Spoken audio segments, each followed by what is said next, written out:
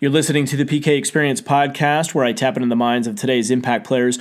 My name is Peter King. I'm the host of the show, and today I sit down with Armando Cruz. Armando is a certified and licensed physical therapist. He's a certified strength and conditioning specialist. He's got his master's in physical therapy, a bachelor's in exercise and sports science with a focus in athletic training. He's a running technique specialist. He's the creator of the Run Faster and Injury-Free system, and he's also a marathon coach. So clearly, Armando is a physical athlete and long-distance runner. I'm intrigued by the mindset that it creates to do that. He actually recently did a 100-mile race, and that sort of spurred this call and this podcast episode because I wanted to find out what lessons he learned, what challenges he faced. But in addition to that, we kind of have a kindred spirit. He's an adrenaline junkie. He has lived out of his car for 3 months and run all the national parks, running into the wildlife there. He has, as I mentioned, run over 100 miles in a race. He surfed during a hurricane. He's slept on the ledge of a cliff. He's been rock climbing, to name a few.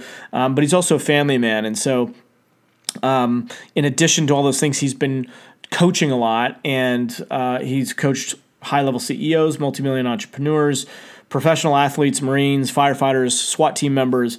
And he's just got a lot of wealth of information to share. And I invited him onto the podcast for that reason. So enjoy this call. There's a lot of really good stuff in there. Let me know what you think as well. And if you haven't done so, if you would please go to iTunes and leave a review on the podcast and let me know what you think. That would be great. I really appreciate that. You can also subscribe to the podcast. If you go to your mobile device and open your podcast app, you can subscribe to the PK Experience there. You may need to search for it and do a search for PK Experience.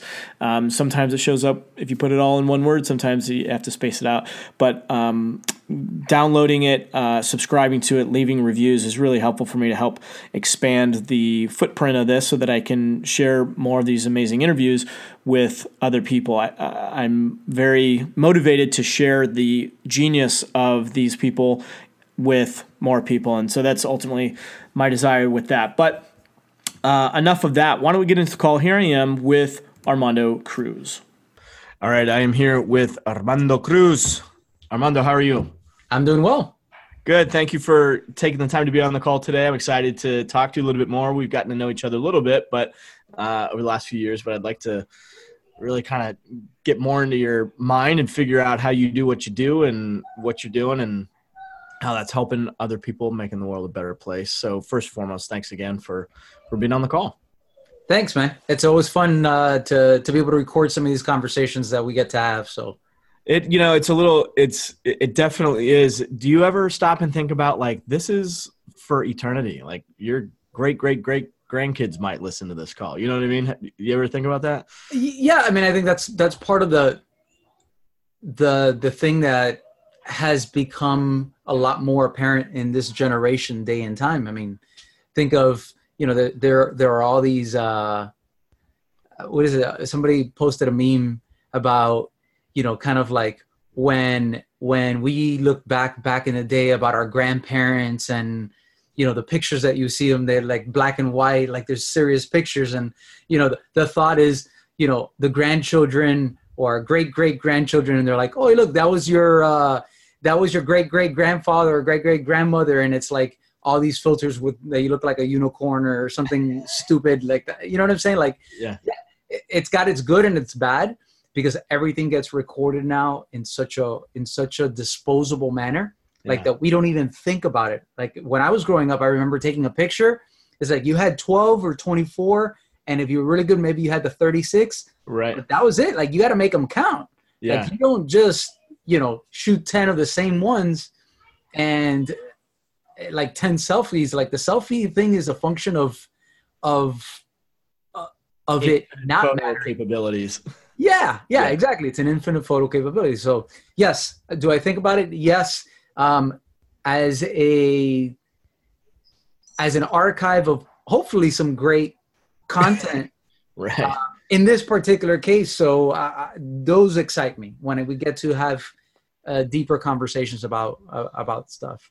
Yeah, and for those who are too young to know what Armando and I are talking about, there was a time when you actually had film and you had to take pictures and you only had so many pictures. And like Armando, you were saying, you could get film that, because honestly, some people listening to this may not know what you're talking about. You had film where you had the capability to take 12 pictures, 24 and 36. And we were just talking before we started recording about summer camp. I remember going to summer camp as a kid and getting the little, back then the coolest thing was the disposable camera, because as a kid, I never could touch the actual camera because that was too expensive. And, that's mom and dad handled that. So for me to have my own camera was a huge deal. And and you only had 12 pictures and you had 2 weeks at camp. So you had to make sure that those pictures were creme de la creme. I mean, come on guys, make the, flex, because this is history right now that we're capturing. And then you gotta pray that it also comes out, at the end of the day, like, oh yes, picture. It's just as a surprise, like once you get it, it was actually kind of fun. The anticipation, I was just thinking about that yesterday, how we've lost a little bit of that. I was watching, so I'm from St. Louis. Our St. Louis Blues hockey team won the Stanley Cup championship this last weekend.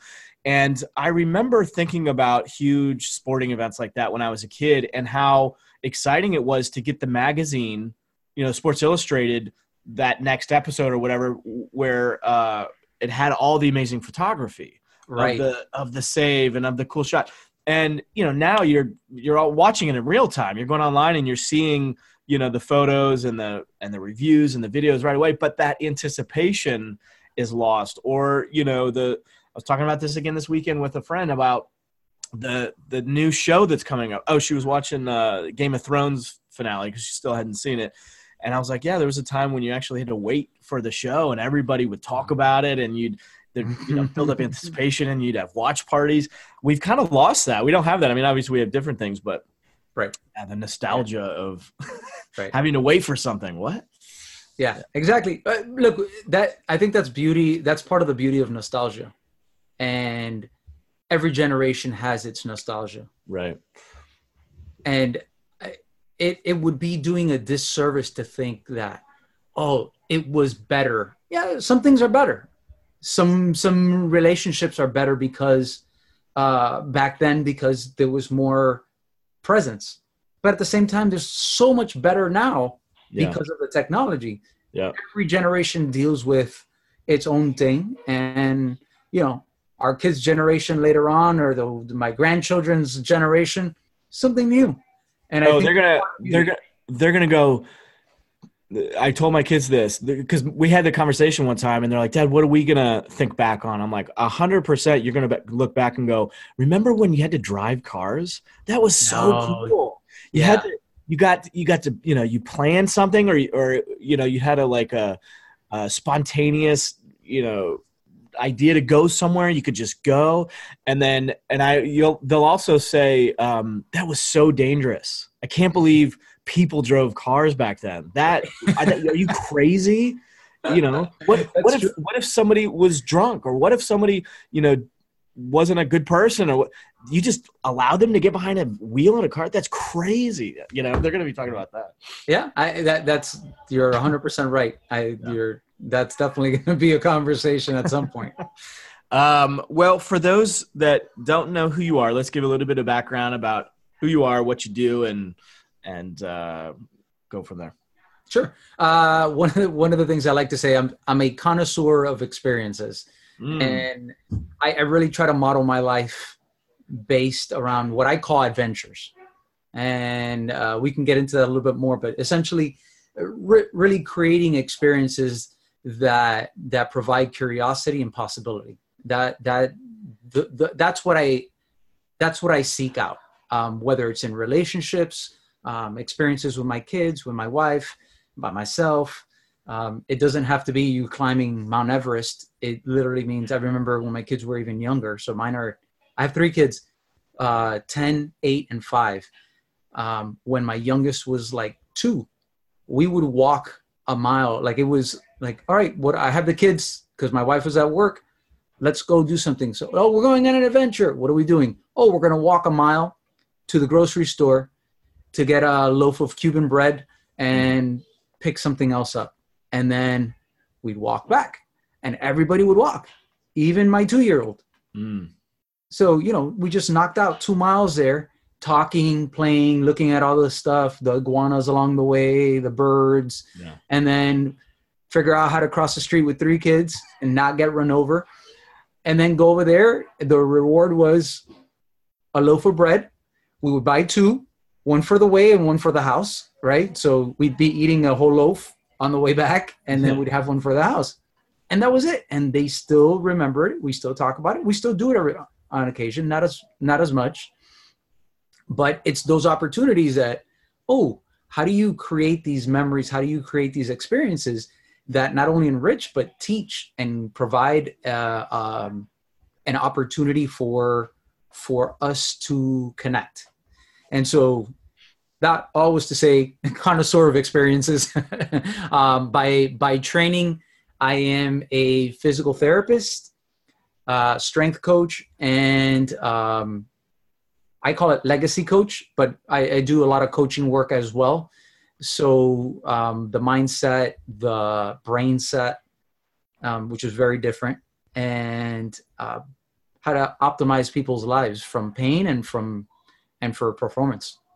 I love that. I love the idea of a connoisseur of experiences, because so many of us get seduced by career success, money, this, that, or whatever. But when you look back on it all you're going to have is experience. All you're going to have is your memories. My father often says that, can't take away our memories. Usually it was after he's got the credit card out and he's paying for some extravagant meal or this. He's like, well, at least they can't take away our memories. Might lose it all. Might lose all our money, but they can't take away our memories. There's truth to that, though. I mean, your life is a collection of your memories, good or bad. Right. It's a wealth. It's a wealth of experiences and memory. Like that's where the wealth comes, right? In those memories and those experiences and the ripple effect of what that has, right? So it's not just that moment and being able to tap back into it, but also going forward what that creates, right? So that experience of me walking with my 3 kids, what does that set in motion for them in the future of their life and how they interact with other people, how they interact with their kids in the future, right? So it's not just the back, but the going forward as well. Oh, absolutely. I think about that often. Sometimes you can almost trip out a little bit to think about how much our experience right now has that ripple effect in generations to come, like a reverberation of who you are and the character, the values that you create here. Because I've mentioned this before, but I did a call with a gentleman by the name of David McElvaney. He wrote a book called Intentional Legacy, I think it was. And it's a book about generational wealth and how to pass down generational wealth. But most of the book was about, surprisingly, not finances, but about personality, about psychology, about people and how to deal with people that ultimately will manage the money. But anyway, he tells a story of how generations ago, there was one criminal, and this is documented. They have a lineage of how that one criminal now has spawned, like within 2 to 3 generations, 300 criminals, and that they're all struggling in jail, this, that, whatever. And then they also documented, I think it was either a business leader or a politician or somebody in a position of authority that was respected and revered, and how that person has spawned approximately 300 CEOs and politicians and leaders and, nonprofit organizers. And it's amazing how that reverberates. We don't think about that, I don't think, enough. We're just we kind of just coast in this life and not necessarily think about the ramifications of our actions in the here and now. So, 3 generations from now, you're going to have little kids walking all over the place down in Florida, taking all these little adventures, getting bread. You mentioned the mind versus the brain. What do you mean by that? Sure. Everyone talks about mindset, right? And here's what often gets left out of that conversation. Having the proper mindset is important, but mindset assumes that you're in your human mind. So we have, let's kind of break this down, and then I'm going to get into actual brain set. But we have essentially 3 brains. at our core, our most primitive brain is our reptilian brain. Okay, that's responsible for keeping us alive. It's the fight, flight, or freeze. It's the procreation. It's the keep us alive, keep us generating more generations to come. Like that's that brain. That's what it's responsible. Then you have what's called the mammalian brain, which is responsible for tribalism. It's responsible for interaction. You know, that person gave you that side eye. What does that really mean? Is that person out to harm me? Like, are they thinking bad about me? What did I do? Do I look weird? Like that self-consciousness around other people. That mammalian one has that community component that is still not all the way primal, but it's still not our human mind. And then you have our neocortex or our new brain, which is the human mind. That's where we can now start creating stuff. That's where we can start self-actualizing and projecting forward into the future. But as one of my mentors say, you don't get to meet the human until you feed the animals. And so if you are so much under threat, if you are so stressed out that you have to downshift into survival mode mentally, you don't have the privilege of getting that projecting, that forward thinking.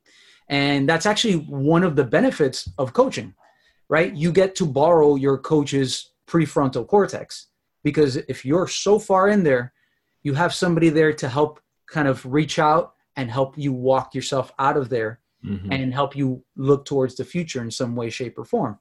One of the analogies that I find useful is if someone is drowning, that is not the appropriate time to try to teach them to swim, right? That is not the appropriate time to try to teach them that, hey, you shouldn't be afraid of the water because they're drowning. They are actually dying, okay? The same thing happens when people are like, oh, this person can't, give you an example because it's a simple one, losing weight. Oh, that person just has to do it. They got to man up and do it, or they just got to suck it up and just do it. Yeah. In some instances, yes. In many instances, there's so many other factors that don't let them get to that point where just doing it is an actual option. So what needs to happen is the person that was drowning, you got to get them into the boat or onto safe land. Now they got to feel like, okay, I'm safe. Once they feel safe, now they can start looking around, right? Because remember, if you're under the water, you're not thinking about the bill you got to pay. You're not thinking about the meal you got to cook, or that you got to put on gas, you put gas in the car, or that you have a wedding in 2 weeks. What are you thinking about? Getting to the surface. Water. Yep. Yeah. Right. When you're safe, they took you out of the water. You know that you're alive. You're safe. You can take a deep breath. You look around, and now you can see more. You're not just focused on trying to get to break the surface of the water. You can look around. And as you feel more and more confident, you can start exploring a little bit more. But that basically kind of takes you on the path. When you're in full threat mode, you're drowning. You can only focus on what's straight ahead survival. What would be a practical example of that for somebody that is losing weight? What would be the analogous Sure. of them struggling to get above water? Okay. I have a lady that walks in. She's overweight. I am committed to losing weight. I've done this so many times. I'm so healthy. I feel so bad. Okay, great. What is it that you're going to commit to doing? Oh, I'm going to work out these days. I'm going to eat in this way. Great. This is important to you. Yeah, it's the most important thing for me right now. Wonderful. 3 days later, she finds out her husband is cheating on her. Okay. Do you think that losing weight is the thing that's most on top of mind right now? No. Right? What's more important to her? Figuring out what the heck is going on with her relationship and her marriage, or losing an extra 20 pounds? Right. Especially if it was a shock, right? Like you're saying, oh, they haven't slept in the same room for a decade, and they barely talk to each other, maybe it's not that big of a surprise. But all of a sudden you think everything is good and this happens, it's crushing, right? You're drowning at that point. Yep. You're trying to figure out things. So do you say, oh, she's just not committed to her weight loss? Well, yeah, there's other things more important at that point. Mm-hmm. So is there a way at this point that you, if you're helping her lose weight, can help her bridge the gap so that it doesn't have to be an either or?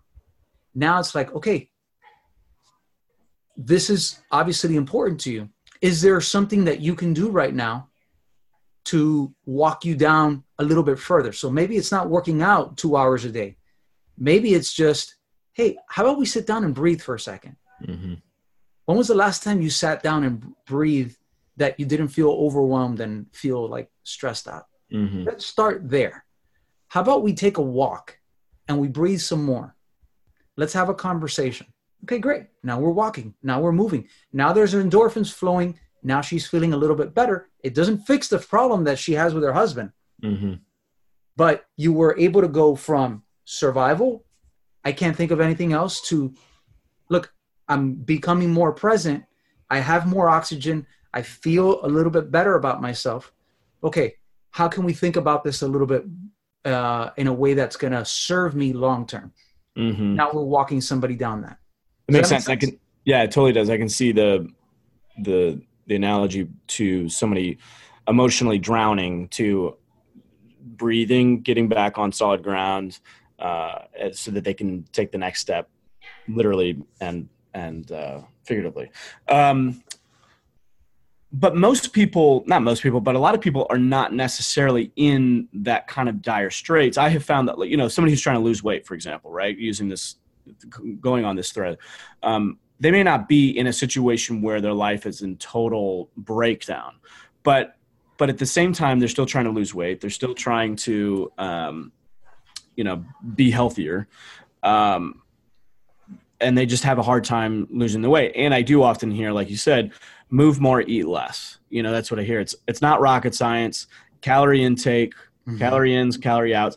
And I get it. And I think everybody, quote unquote, gets it intellectually. And yet so many people are still overweight. And that to me is where what you're talking about really comes into play, because there's an irrational reason why people overeat. And that is the drowning metaphor. I think even if somebody's life doesn't look like it's totally falling apart, right, there's many people that eat to as a protective measure, as a defensive measure. Women who have been taken advantage of sometimes will eat to be less attractive.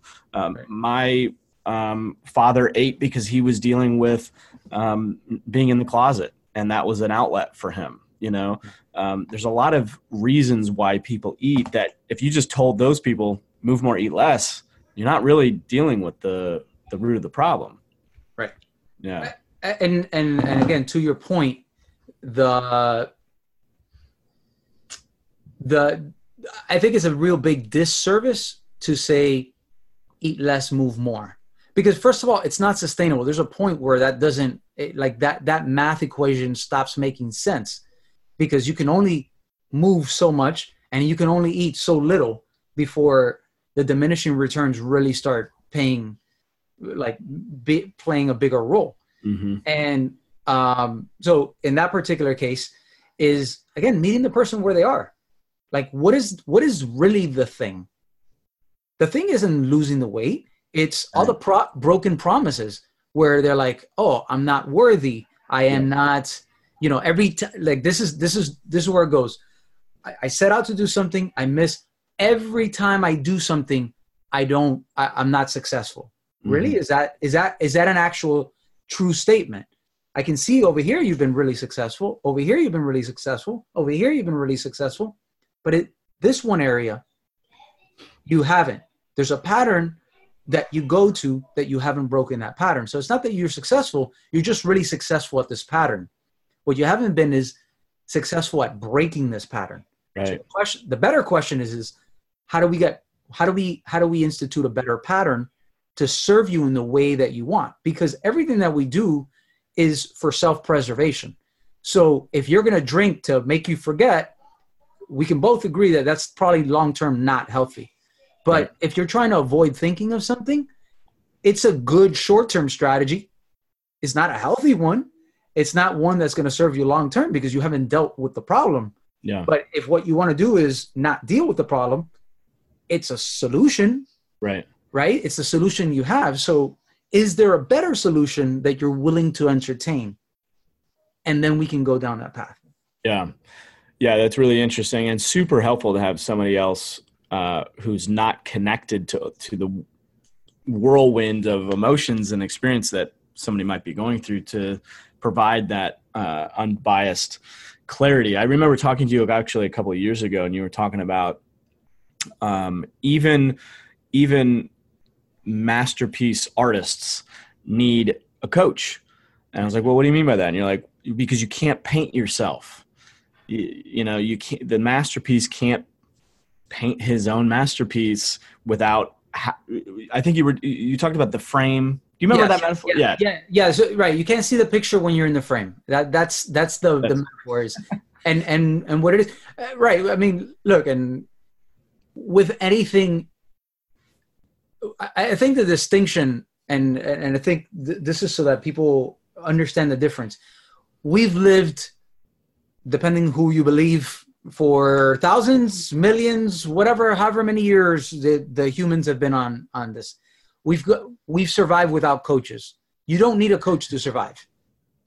Coaching comes to help bring speed and to help thriving, right? So if where you want to move from is into thriving and you want to do that faster, a coach can help you there. Mm-hmm. It's not there to help. Like, it's a luxury. It is not a necessity, though in some instances you could look at it as a necessity, but in all honesty, you're probably going to be okay. You're not going to die if you don't have a coach. You'll figure it out enough that you're not going to die. But the question is that the kind of life you want to live? Right. Just getting by or not just dying? Do you see the difference there? At least that's the way I look at it. Yeah, totally. No, that makes a ton of sense. I want to go back to what you were talking about, being a connoisseur of experiences. I love that idea. What are some of the most memorable experiences that you've been able to create so far in your portfolio of experiences? And while you're thinking of that, like a huge rain cloud just moved in and it became suddenly super dark in here. Let me turn a light on so you can see me just a second. Okay.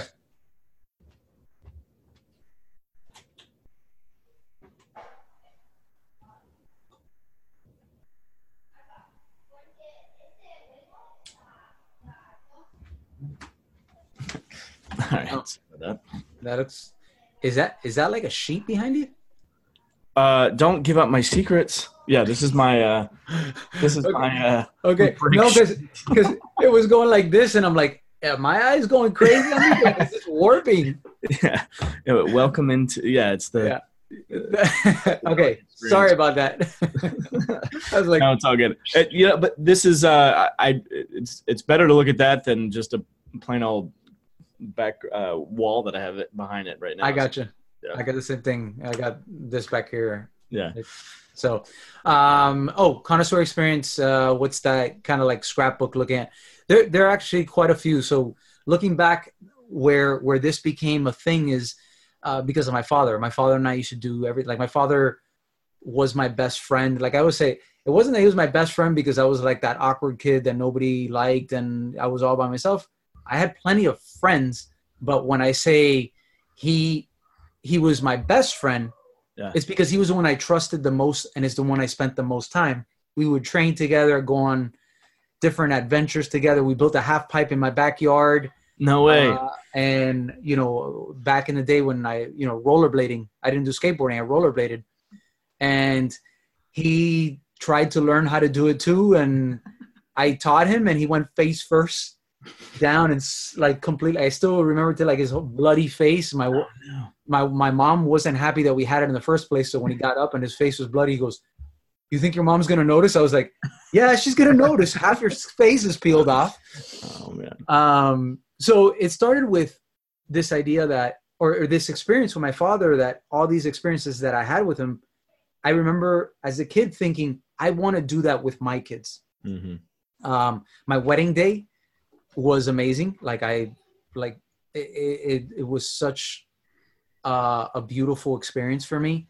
My wife looked amazing. The whole church, all the people there at the church. It was like such a dynamic. We had a band playing. There were so many people singing throughout the mass. It was just such a rich experiences for all our senses and for what it was. That's another one that really stands out. The first time I got to take my oldest on a camping trip, that was really cool. And then 2 years ago, we took the entire family, and my now 5-year-old was 3. We went and hiked just part of the Appalachian Trail, and we all went backcountry camping, all 5 of us. Oh, wow. And that was amazing. To me, that was amazing, Yeah. And then I would say like one of the big ones, fairly recent, last November, was running the 100-miler. I ran my first 100-miler, and that completely shifted my mind into how much pain the human body is able to take, and then what's possible. I think I had started telling you the story about, at mile 27, I felt like I was being stabbed in my quads every time I took a step, and I still had more than 70 miles to go. Let's take a step back for just a second. So this is 100. Is it a race? Is it okay? Yeah, it's a 100-mile race. 100-mile race. Where is it at? Like from where to where do you run? This one was in Alabama, in the mountains in Alabama, and it was a point to point. So you started in one city, you went through the trails in the mountains. I mean, it was 90. I think it was 92 miles. It was 92 miles on single track trail, 4 miles on dirt roads, and then the last 4 miles on pavement, because you finished on a high school track. So wow. And then just for the listeners, this is something that you're running continuously. You're not stopping. You're not, right? Well, I mean, yeah. I mean, obviously you stop or something, but are you sleeping? Is this over the course of several days? No, this is over the course of, my goal was to do it under 24 hours. This was the first time doing it. Having my quads go crazy on me. It took me almost 28 hours and 58 minutes. So almost 29 hours. Wow. But yeah, no sleeping, just keep plodding along, running, strolling, crawling, whatever you can do to keep progressing. Yeah, that's so crazy. So, so you start going into it. You're feeling, I guess, pretty good for the first marathon. Right.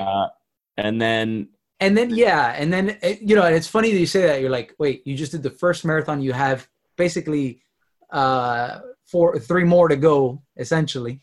And yeah, but you don't think about it like that. Like I never thought when I was at mile 27 that it was like, oh, I still have 70 to go. Like I had the awareness of that, but I wasn't thinking the 70. I was thinking, in 5 miles, I get the next aid station where I can fill up, get some water, see some more people, and then be on to the next one where it's 7 miles away. And, it fluctuated between 5 and 7 miles usually.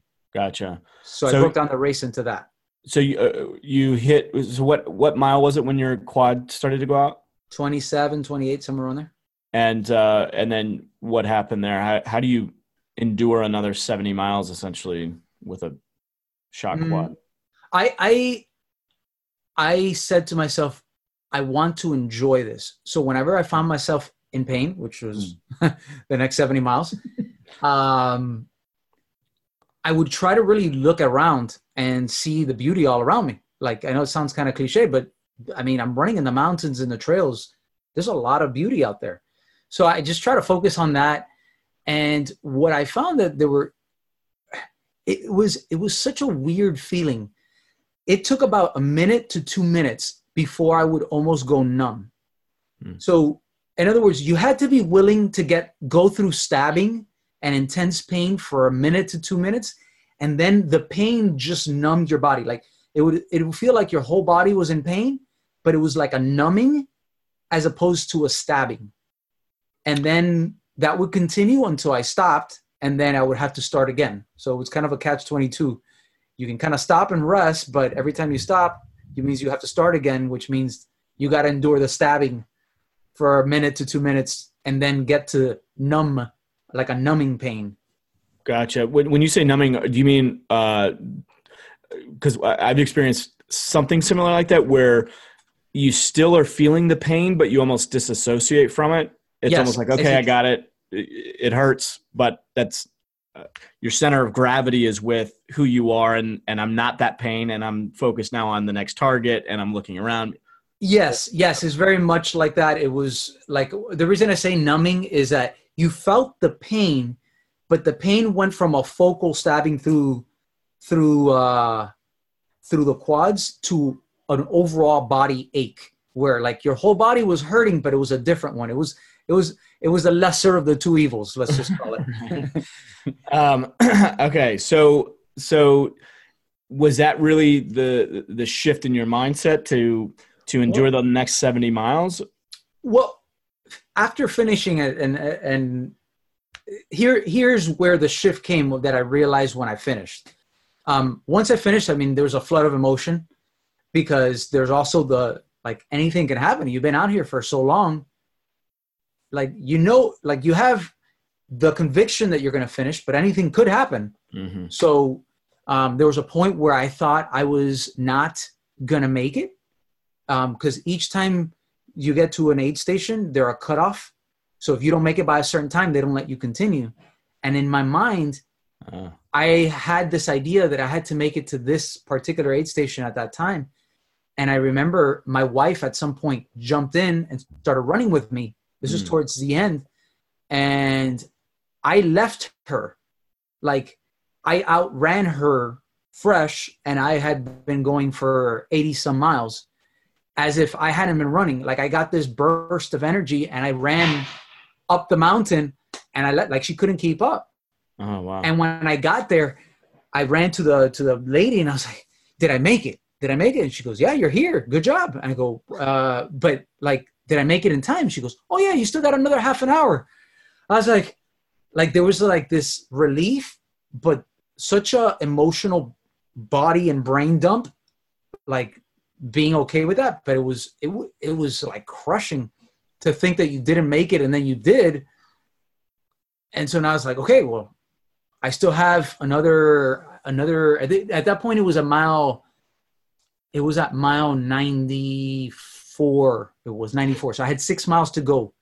So that was the last one before I got to go to the finish line. Yeah. So I had 6 miles to go, and I was like, okay, great. I made it. So I took a deep breath. My wife caught up.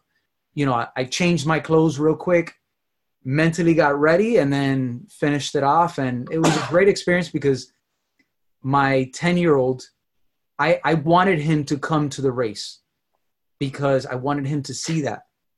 And there have been times that we'll go out for a run, and there was this one time that he was crying because he had a cramp and he couldn't go. Like he said, he couldn't go on. I said, okay, take a deep breath. It's okay that you hurt. It's okay that you cry. Take a deep breath. We'll get some water. So we walked to where the water fountain was, and I told him to take a deep breath. And I said, okay, you ready to start walking back? And he said, yeah. And so he started walking. His whole affect changed after he drank some water. He was more calm. I said, do you think you can run? Just a little. And he goes, yeah, I'll try it. So he started running and running and running. And then as we got out of the park, out of the trails and into our block, he starts sprinting. And we finished, and I said, I want you to remember this day. I said, look at what happened. You went from thinking you couldn't do it to crying, to breaking down, to then regrouping, to running, and now you finished sprinting. And I said, I want you to remember this. And then I told him, I said, when I run my 100-miler, there's a good chance that I'm going to go through the same exact thing. So when you see me crying or you see me walking that I don't think I can go further, remind me of this day because I'm going to need it. Yeah. And so I wanted him there to see, not just when I feel good, but when I'm crushed, like, you know, when I'm not feeling good. I wanted him to see that and say, oh, he was able to overcome that. Yeah. And when I was crossing the line, I had that emotional dump of saying I did it. But then immediately right after, the two thoughts that came to my mind were, I can do this faster and I can run 200 and 300 miles. Like those were the two thoughts that I had. And that was mind blowing to me. That is mind blowing. Oh my gosh.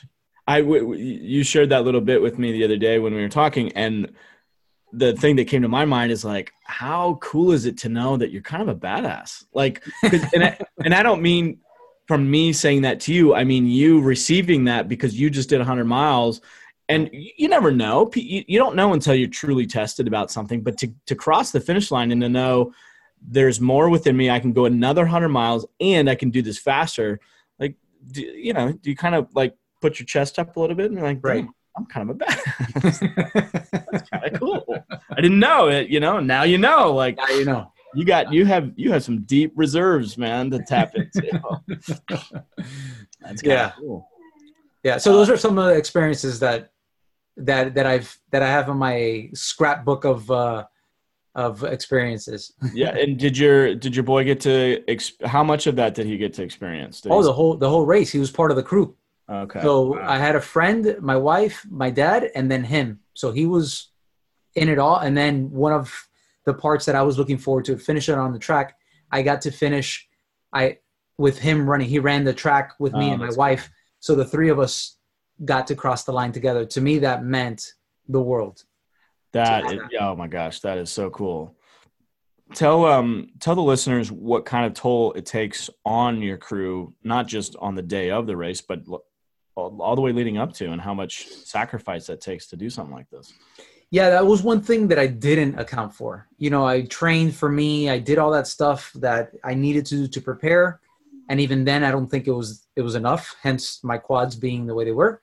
But what I didn't count on was the effect that it would take on the crew, because I'm the one that signed up for the race. I'm the one that signed up I knew that I was not going to get sleep. I knew that I was going to be running and in pain, but they didn't sign up for that.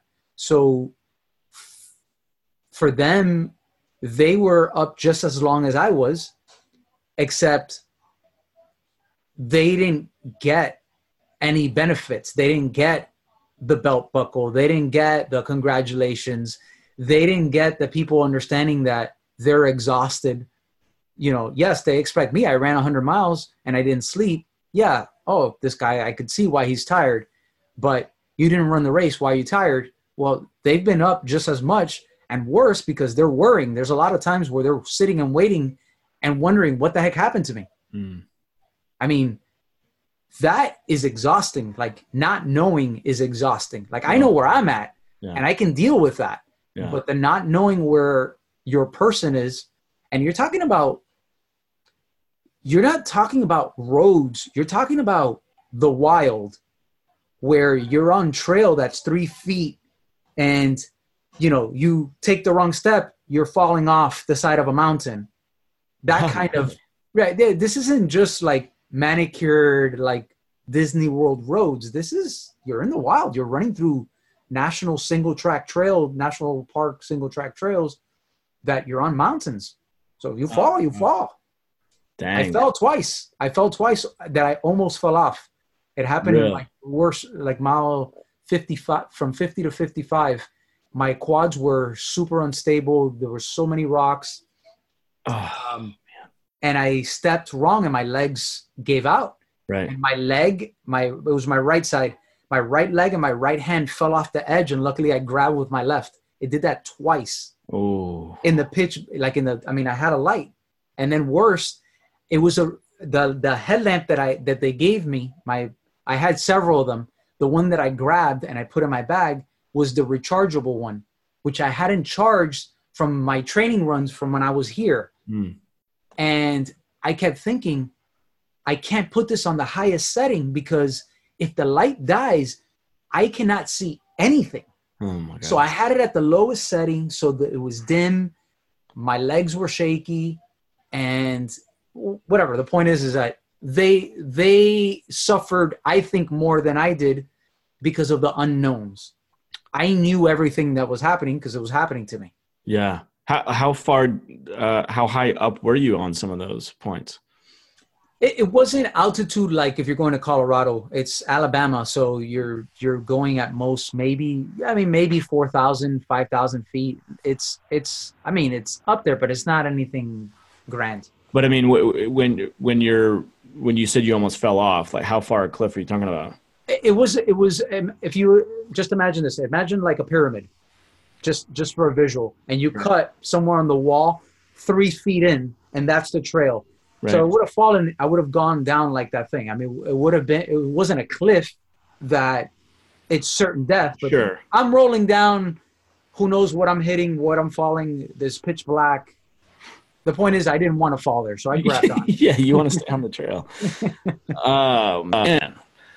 Yeah, that's totally different than being on a road for 100 miles. I mean, that being on a road for 100 miles is hard enough, but to be in the dark, dodging rocks with quads that are shot, that's intense, man. Why do you do it? Running has always been a way of me peeling back the layers. It's my litmus test of mental, emotional, and physical toughness. Like, it helps me get into a place of simplicity. Like, there's nothing more simplistic than running, like more primal than that. And so to be there and get each layer stripped away, like, talk about being in survival mode for 70 miles, trying to figure out how to deal with pain. Like, I wasn't thinking about what I was going to do next week. I wasn't thinking about my next meal. I was thinking about the next step. Mm-hmm. I was thinking about how to relax my body so that I can continue going and make it to the next aid station. I was thinking about, let me get a little bit more water so I don't get dehydrated. I peed a lot, by the way. I peed like 76 times. I counted somewhere around there, 78 times, something like that. Counted. Yeah. I peed a lot. Do you stop and do that, or you just do it while you're running? No, yeah, I stopped. Luckily, again, the nice thing is that you're in the trail, so you're not in the middle of a road. Pit stop, yeah. Yeah. Yeah, I think if I was running 100 miles, I'd be taking a lot of breaks. A lot of pee breaks. Good excuse to relax for a second. And what are you eating along the way? Gels and stuff, or? I started off eating a lot of the. I don't like the gels, but you're not going that fast, so you can eat in an ultra marathon. Completely different than if you're doing a marathon or a 5K or a 10K. Yeah. You can eat more solid food. So I started with like gel, like the little gummies that are like gel shots, but they're like gummy bears. Yeah. But then after a while, that was just so sweet. They had peanut butter and jelly sandwiches. That was awesome. Mm-hmm. Talk about nostalgia. Yeah. Peanut butter, jelly sandwiches, soup. They had all this like ramen soup. So especially at nighttime when the weather starts dropping, they had soup. So drinking soup. We had cooked steak the night before. And, one of the stops, like they gave me some steak. They had a grilled cheese on one of them. I still have the feeling of eating this. Yes. As the sun rose, when the sun rose, the aid station that I got to, there was 15 miles left. And these people it was a sandwich with eggs, like a bacon egg and cheese sandwich that they made fresh. And I remember taking a bite of that and I was like, oh my God, this is amazing. This is the best thing ever. I forget the guy's name, the ultra marathon guy, who Dean Karnazes probably is the one you're saying.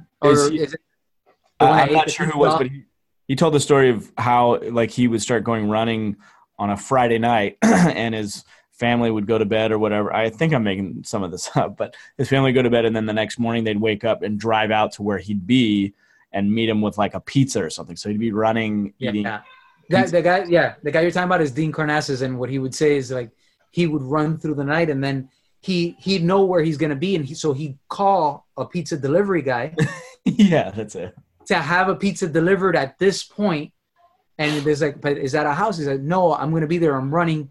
I'll meet up with you there. And so he'd pay and he'd roll up the entire pizza into like a massive burrito and he'd eat the whole thing and keep running. So that's funny. That's quite a deposit you have to make to take the credit out of eating a huge pizza and be healthy. Oh man. You mentioned a little while ago about a mentor. Who's your mentor?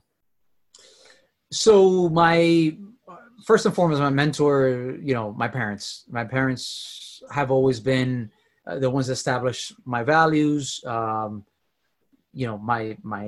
love for family, the things that matter most that I guess shape. But it was maybe, 5? So my son is 5. So almost 5.5, probably 5.5, 6 years ago, I fell into like this,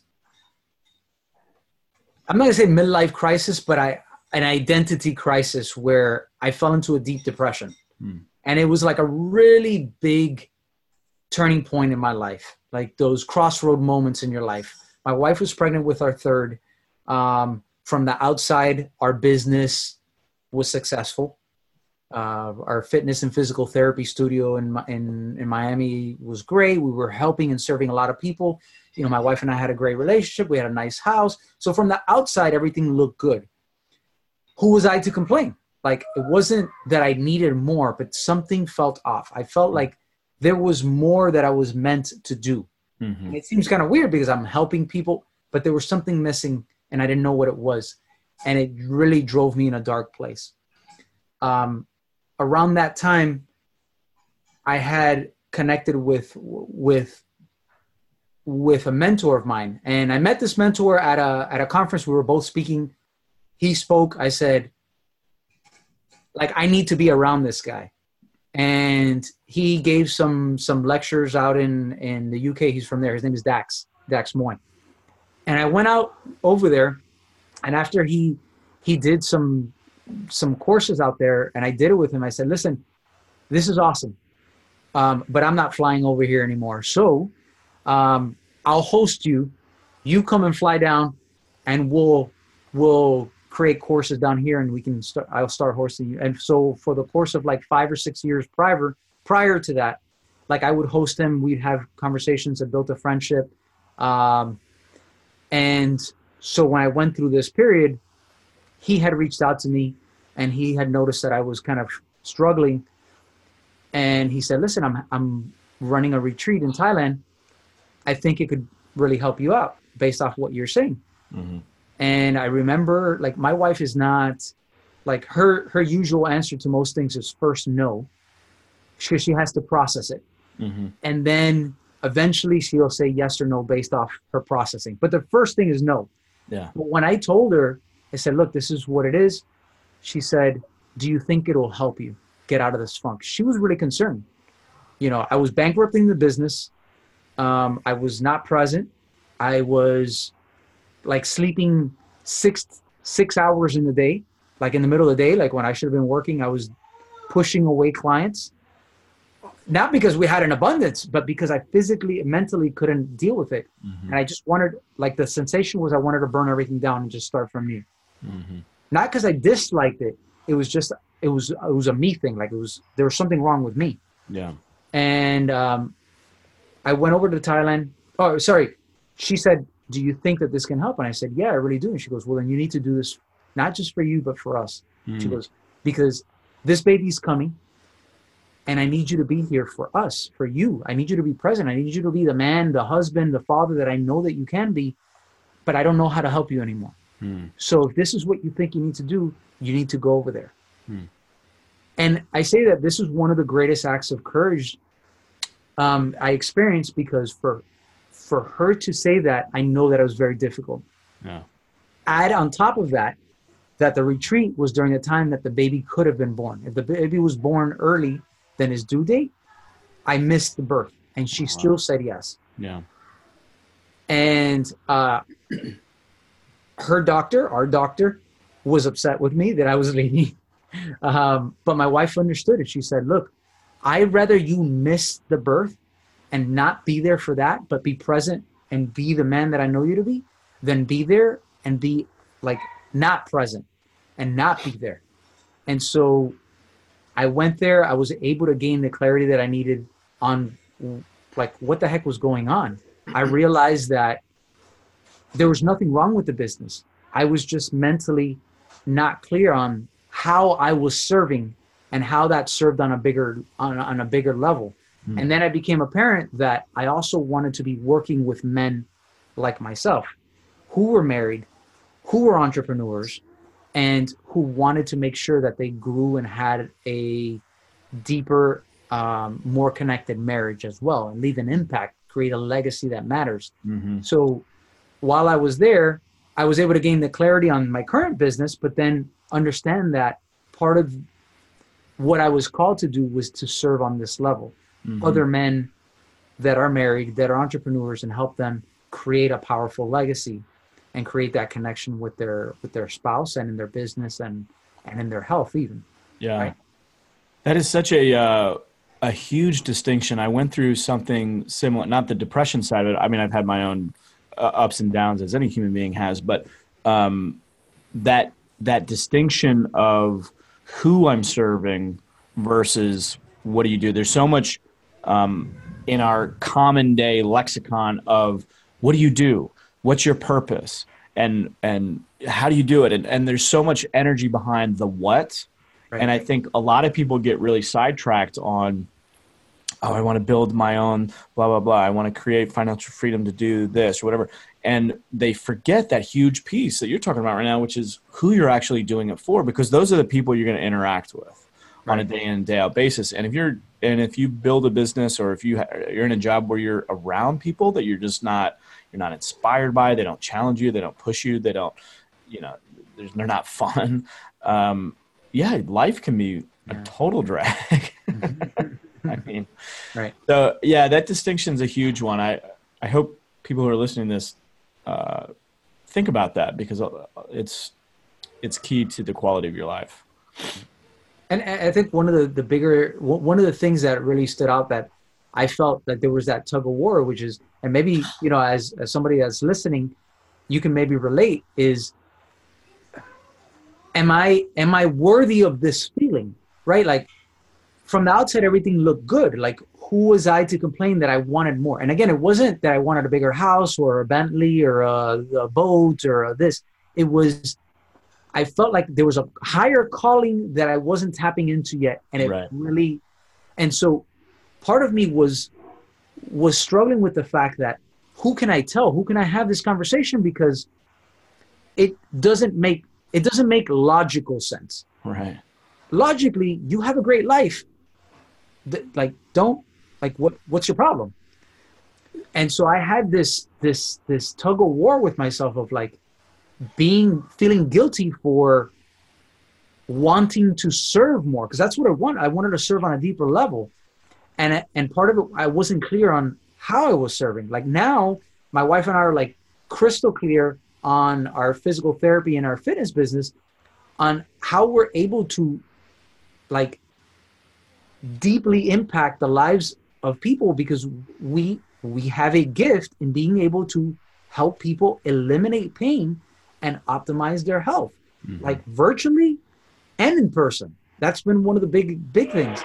But then also understanding, oh wait, but there's this other component where I can help men, fathers, just like myself, create a legacy that matters and really go deep into the family, so that has a ripple effect of strong families build strong communities, which build strong, towns and cities and states and countries at the end of the day, right? It's that ripple effect. So to me, it was important to speak directly to the man, right? The women have a role, but to me, it was important to speak to the man, to myself.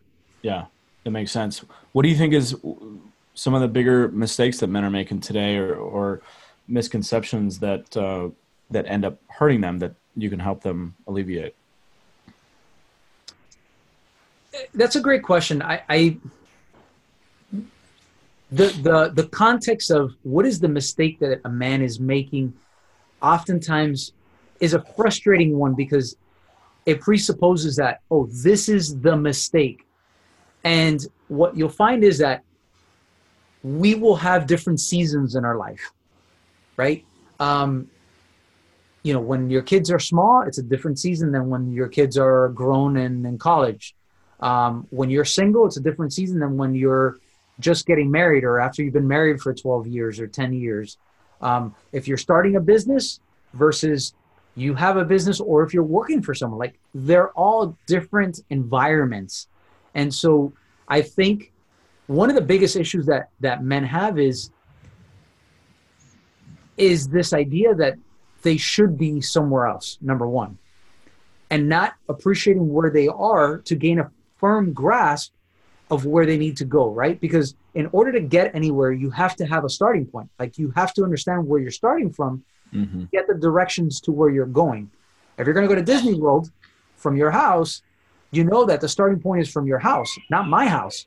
Because if you follow the direction from my house, you're not going to get there from your house. Right.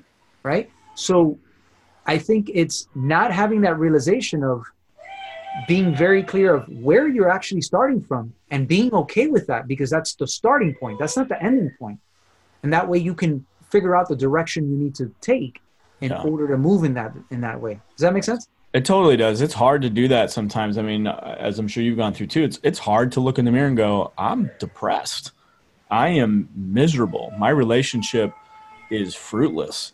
My health is out of control. It's hard to claim home base sometimes. You know what I mean? It's and I think the whole idea of going through seasons is such a valuable piece of wisdom, because when you're in the middle of it, when you're drowning, it feels like that's the entire world. It feels like that's this is going to be the rest of my life.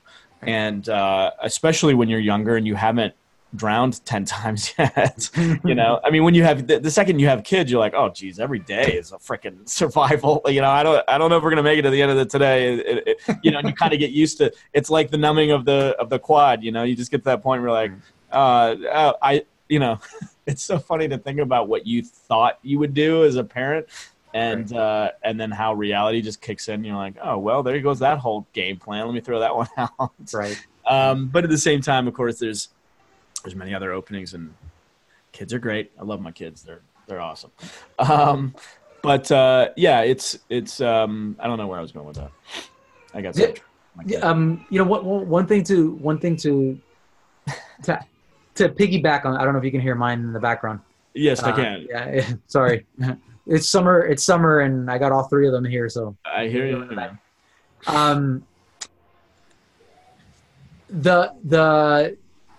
The starting point is important, but actually, in the book, and in my book, the Legacy Code, part of the process is it's a 5-step process, right? You have to have awareness of legacy, but legacy is part of understanding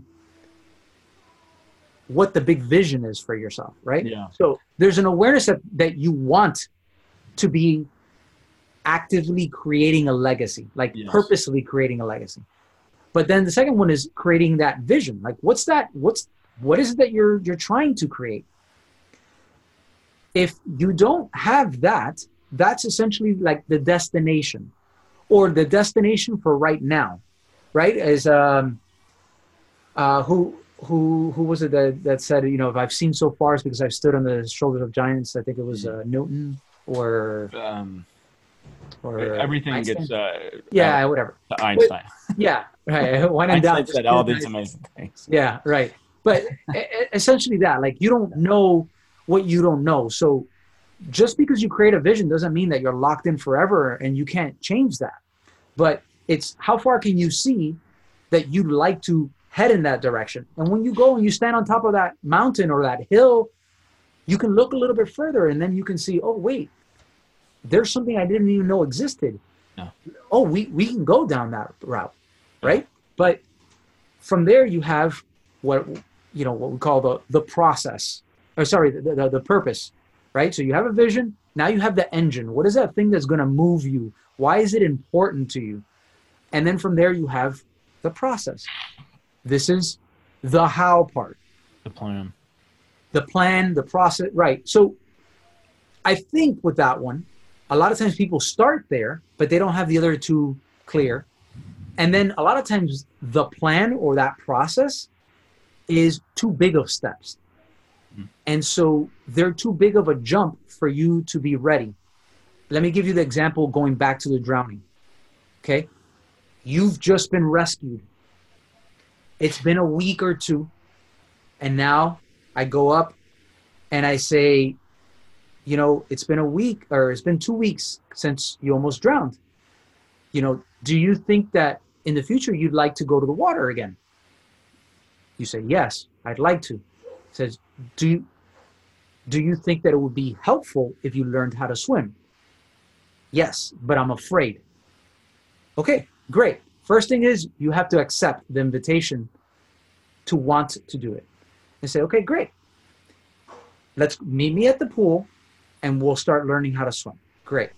Now, what most people do in their process is they would take that person, not in real life. What I'm saying is in their life, the way they apply it, and they would push them into the deep end and say, swim.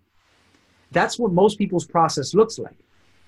So you're already like have a fear of water. You don't know how to do this.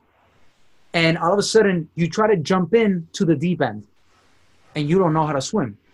So you're freaking out and now you don't get anywhere except more scared and the hole that you keep digging yourself in a hole, essentially. Yeah. The way you do it is you say, okay, you know, how do you feel about sticking your feet in the water? I don't know. I'm still a little afraid. Okay, let's try that. You sit off the edge. You put your feet in the water. Oh, you're safe. Your butt is still on land. Your feet is in the water. Okay, I can do that. I don't have a fear of that. I see that I'm not going to die. Okay, great. How about we stand on the first step? So now you're standing in the water and you're still not drowning. Okay, great. You're okay. Let's walk in till we have our hips in the water. Are you okay with that? All right, let me try. Great. No issues, right? Or you overcome that until that becomes no issues. Now we go deeper. Let's go to our chest. Wonderful.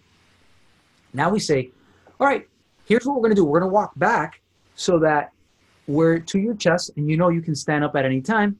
What I want you to do is I want you to bring your head under the water.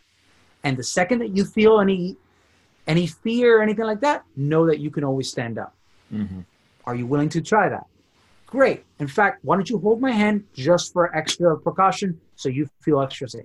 Wonderful. You do that, you put your head up.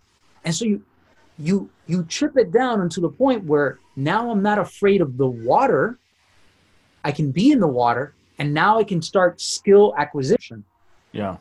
But skill acquisition can't happen if you're afraid of the water.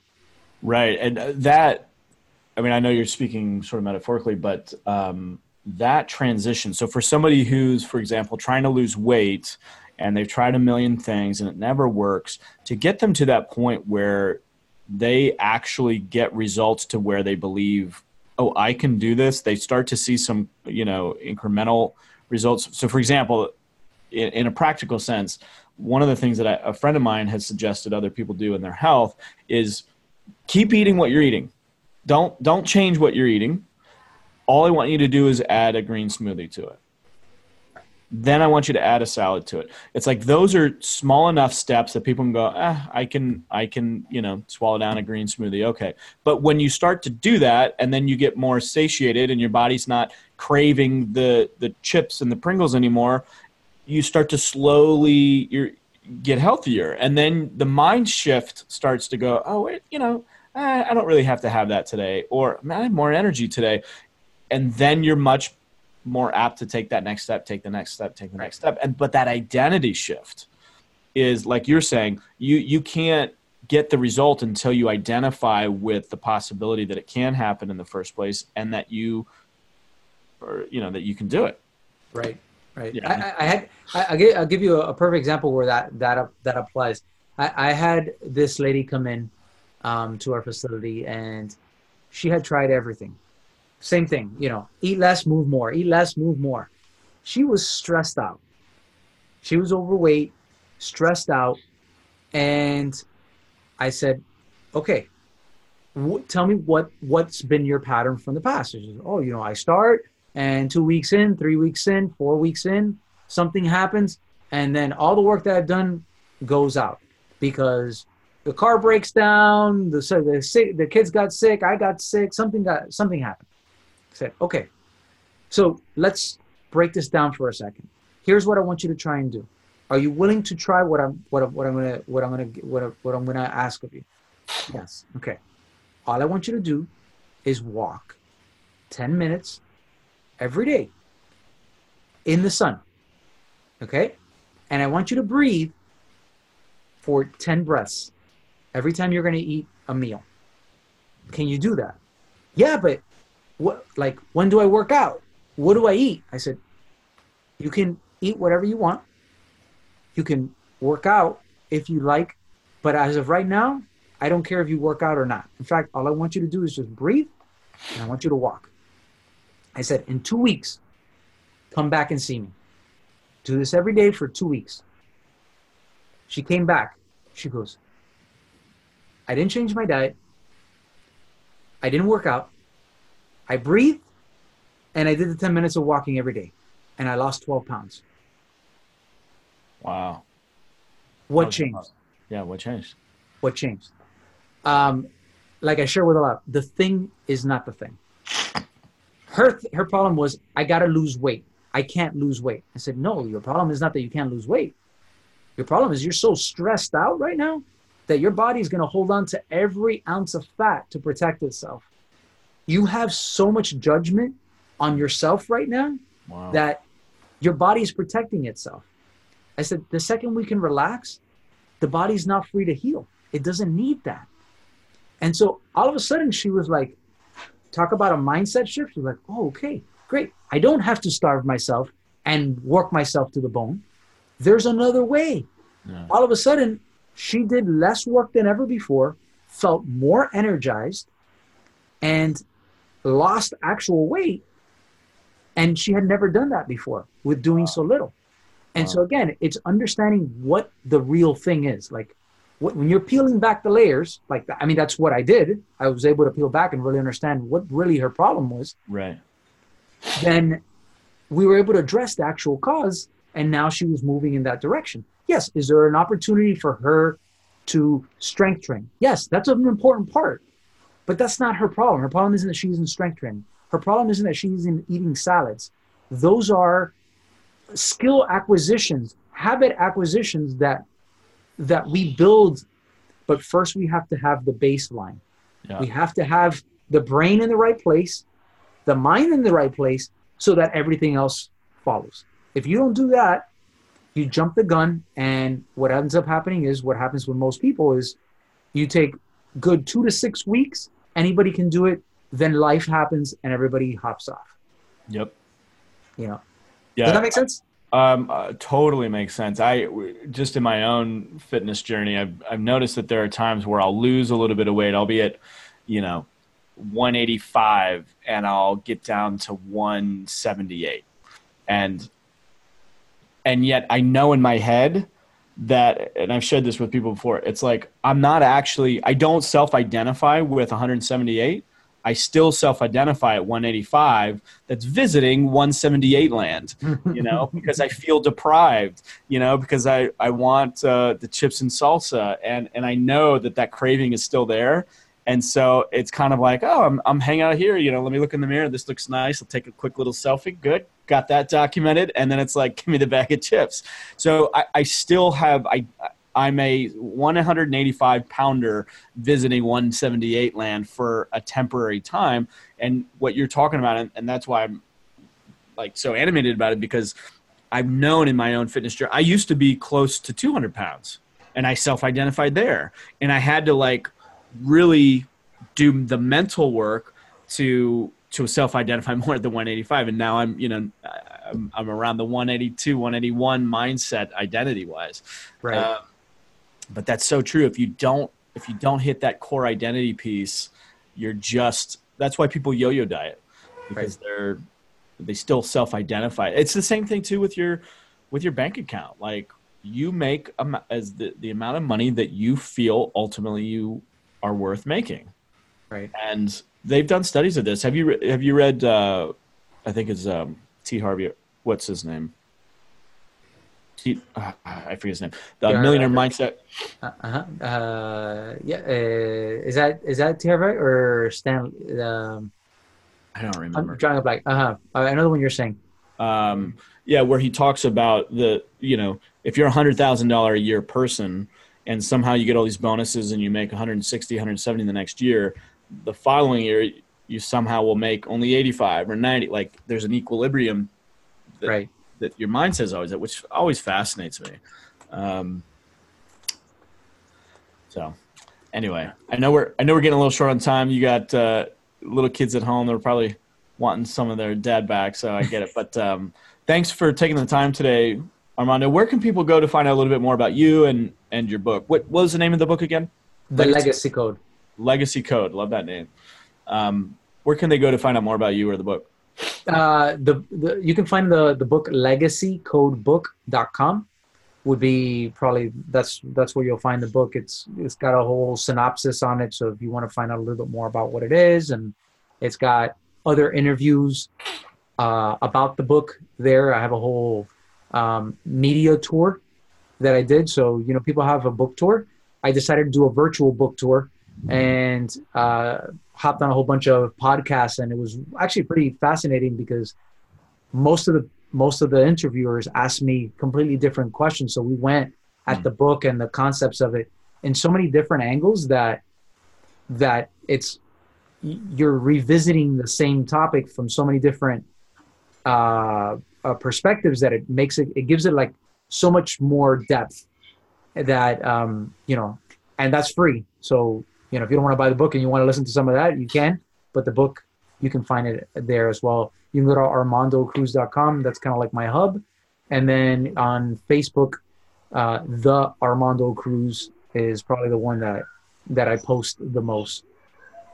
Excellent. Armando, thank you, brother. Appreciate it. All right, man. Thank you so much. All right. Have a great day.